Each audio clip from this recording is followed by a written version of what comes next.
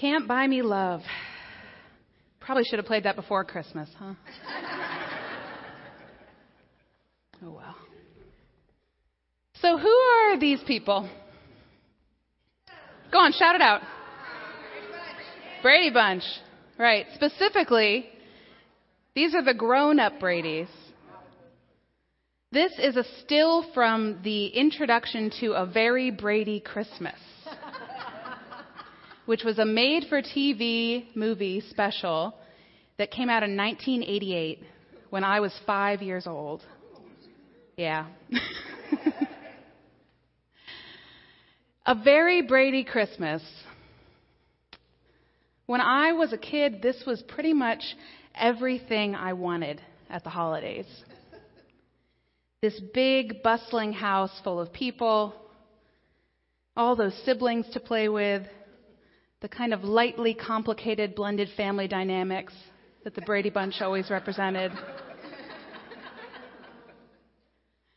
They were this benevolently kind of messed up family that always stuck together, that had these minor trials and tribulations, like figuring out where everyone was going to sleep on Christmas Eve night. But they always made it work. There's a phrase that I've heard Reverend Ken use and a few other folks here in our congregation who are open about their recovery. It's usually some variant of this wording. Recovery really ruins my drinking. Recovery really ruins my drinking. When we are aware, when we are conscious of what drives our behavior and our compulsions and our fantasies, then those means of escape that we rely on become not so appealing anymore. When we see them, they lose some of their power. Well, this year, mindfulness finally ruined my Very Brady Christmas fantasy. And I managed to keep it going for a really long time, I'll tell you. When I was a child, I used to beg my parents to go to my friend Kate's house for all the holidays, for Thanksgiving and for Christmas. Kate was my best friend. We met when we were 9 years old in the band. She was the youngest of 4 sisters, so you can imagine how much fun her house was at the holidays. They had exactly that busy, lightly complicated blended family dynamic that I was looking for. And I went most holidays. After I woke up on Christmas morning with my parents, I would go over to Kate's house. And then my ex-boyfriend's family, for about 5 years, I spent the holidays with them. I don't want to get into it here, but trust me, they were more than lightly complicated. Cross-country family, lots of divorce. I want to write a book about them one day. They probably won't appreciate that, though. But this year, I went home to my family. My small, quiet family where there's no one else my age. I'm an only child. My mom's an only child. And instead of trying to create something that wasn't there, for the first time, I just tried to pay attention, to love all of the little moments we had together for exactly what they were. I think I need a few more years' practice at this. But I want to do it. For maybe the first time, I really want to do it. I set an intention this holiday to really just try and be there, to help love grow from the seeds that are already planted in my life, rather than always going out and looking for greener grass somewhere else. A few weeks ago, in an earlier message in our series, Small Flame, Big Light, Reverend Ken quoted the singer-songwriter Josh Ritter. He said, "Every heart is a package tangled up in knots that someone else tied." Every heart is a package tangled up in knots that someone else tied. And at Christmas time, all those packages come home. They sit there under the tree. All those hearts, wrapped up in pretty paper, knots tangled all around them. Your kid sister's heart. Your dad's heart. The heart of your son who's growing up a little too fast. The heart of your sister-in-law who's on her 4th glass of wine. The heart of your uncle who's losing his memories day by day. All those hearts sit there tangled up under the tree, and they bring joy, and they bring worry, and deep love, and sometimes anger and disappointment. They bring complicated feelings.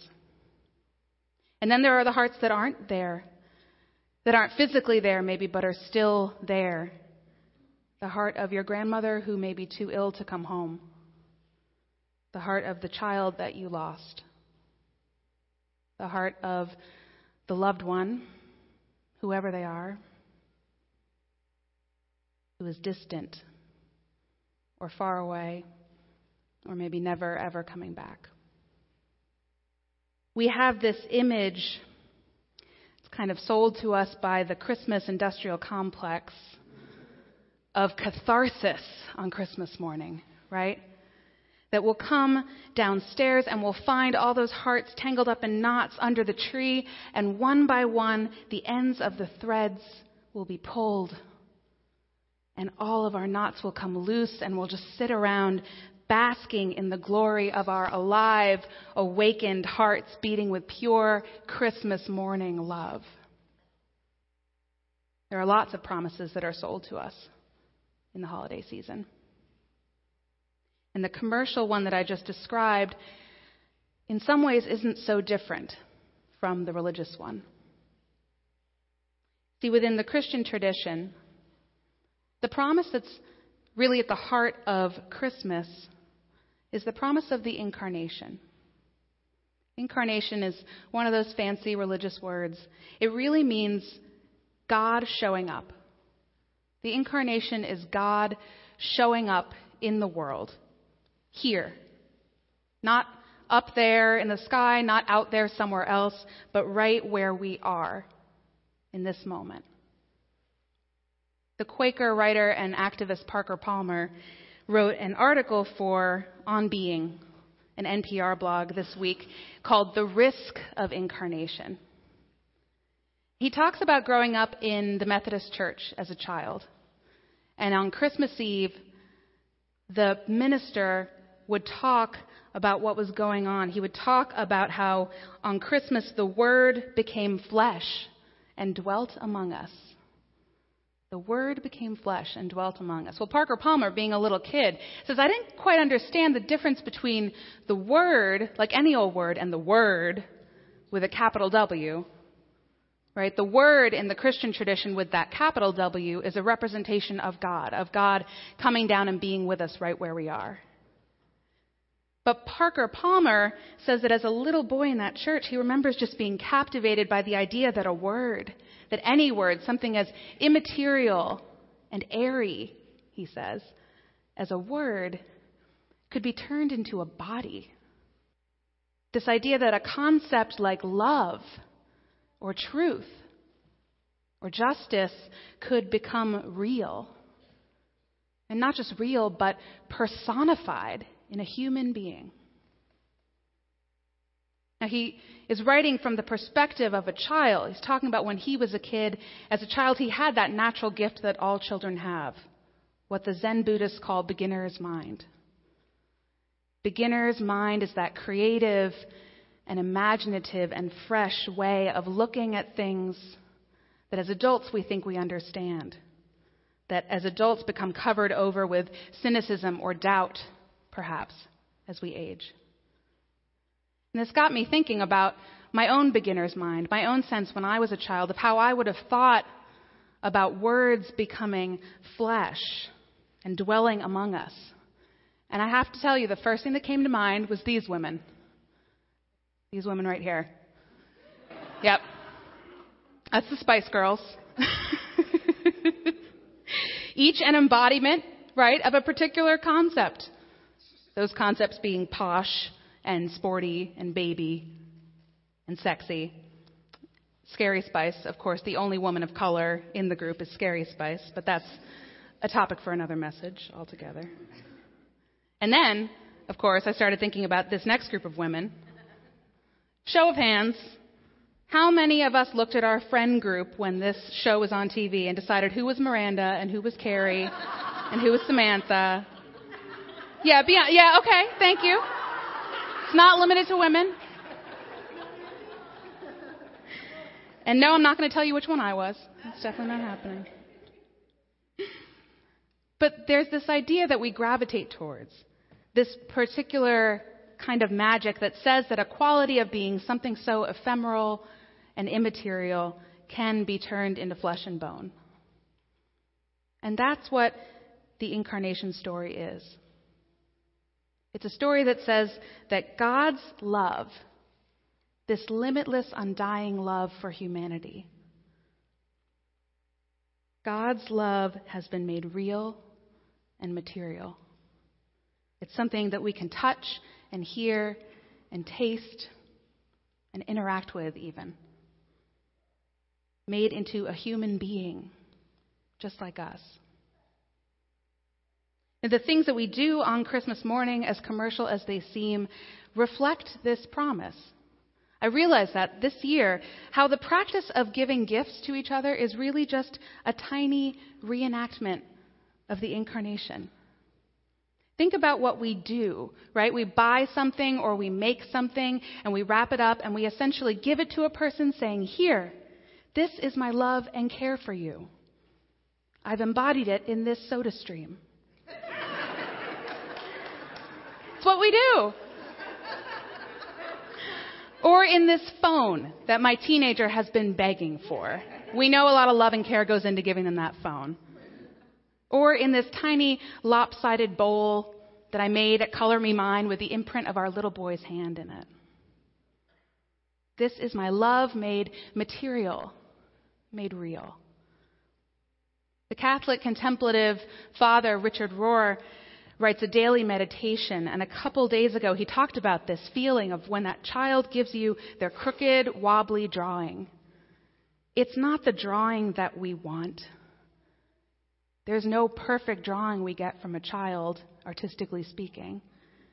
What we want is that joy of seeing their pure desire to give of themselves. We know the love that's behind it. And that's what matters. That is what's meaningful. That's what pulls at that string around our hearts. Richard Rohr talks about how we so often think of what we have to give as inadequate and frail, as this imperfect human love when measured up against the capital L love, the idea, the fantasy of love that we have in our minds.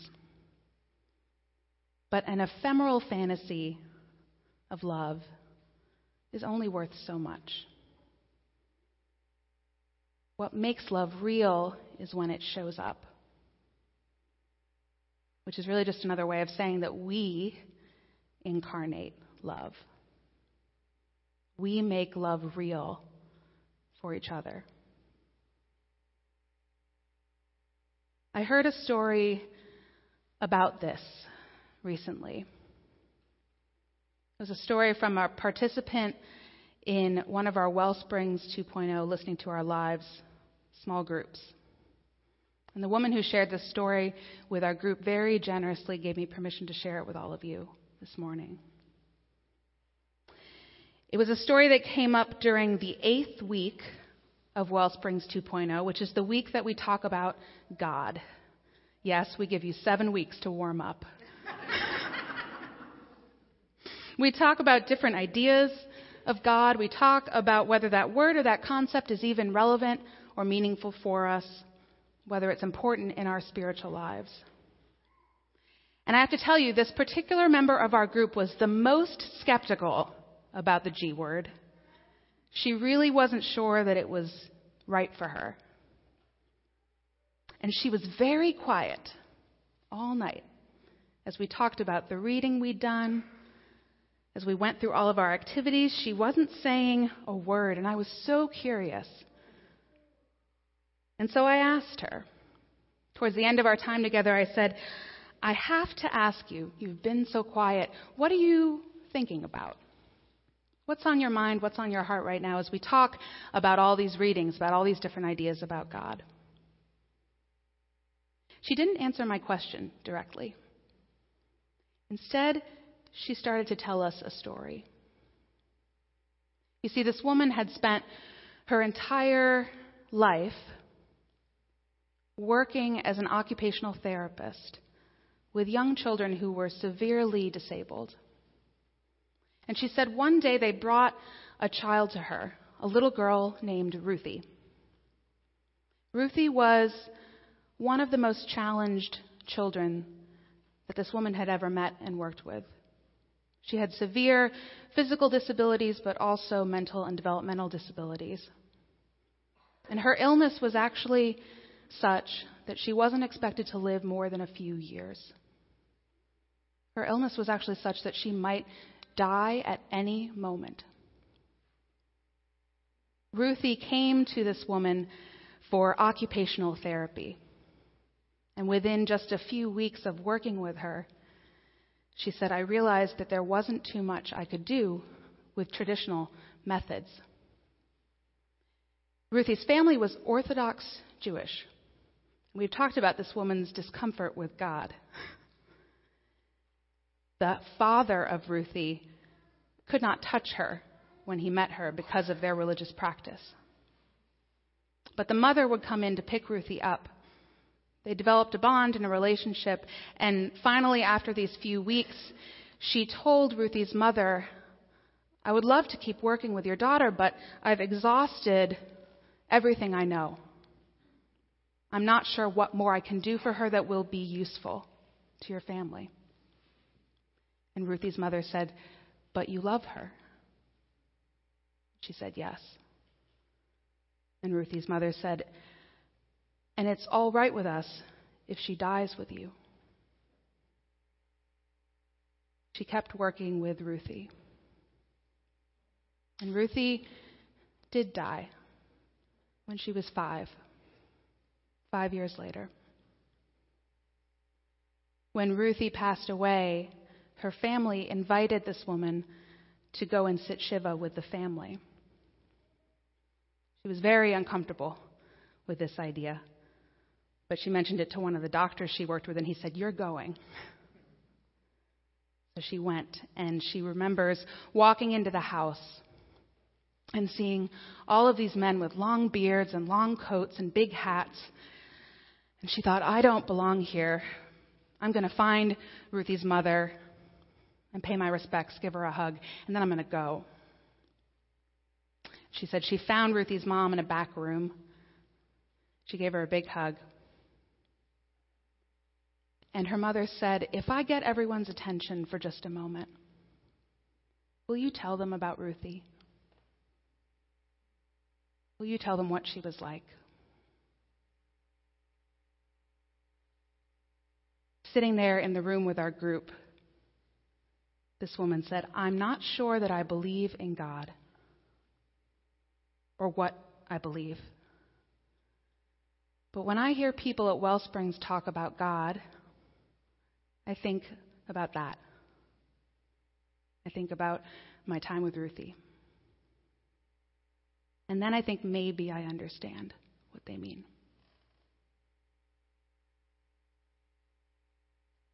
I'm not sure that God means much of anything as an ephemeral idea.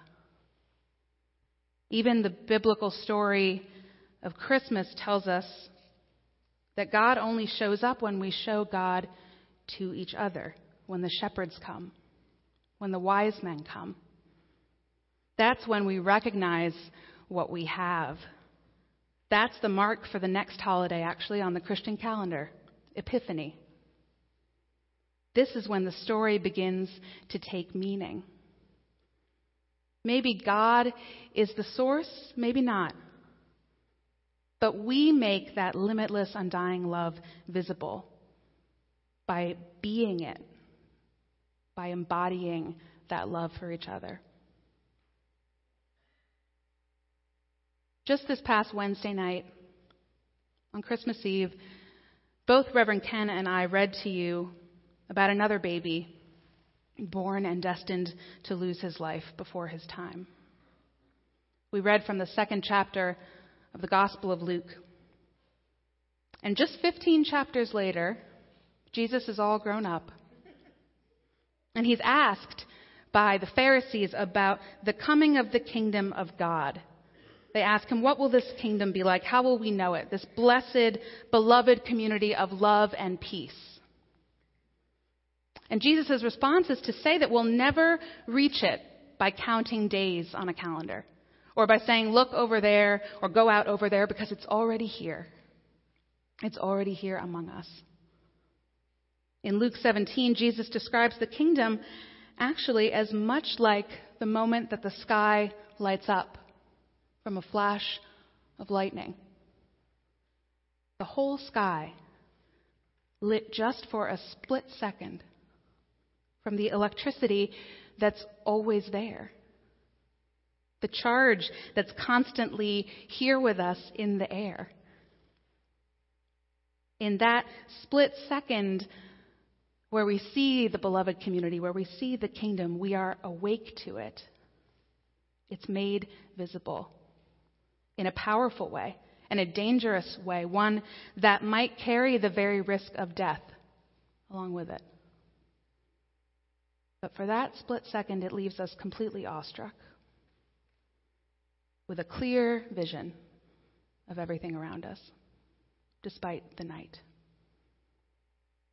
The kingdom is like an epiphany, showing how what we seek is already here.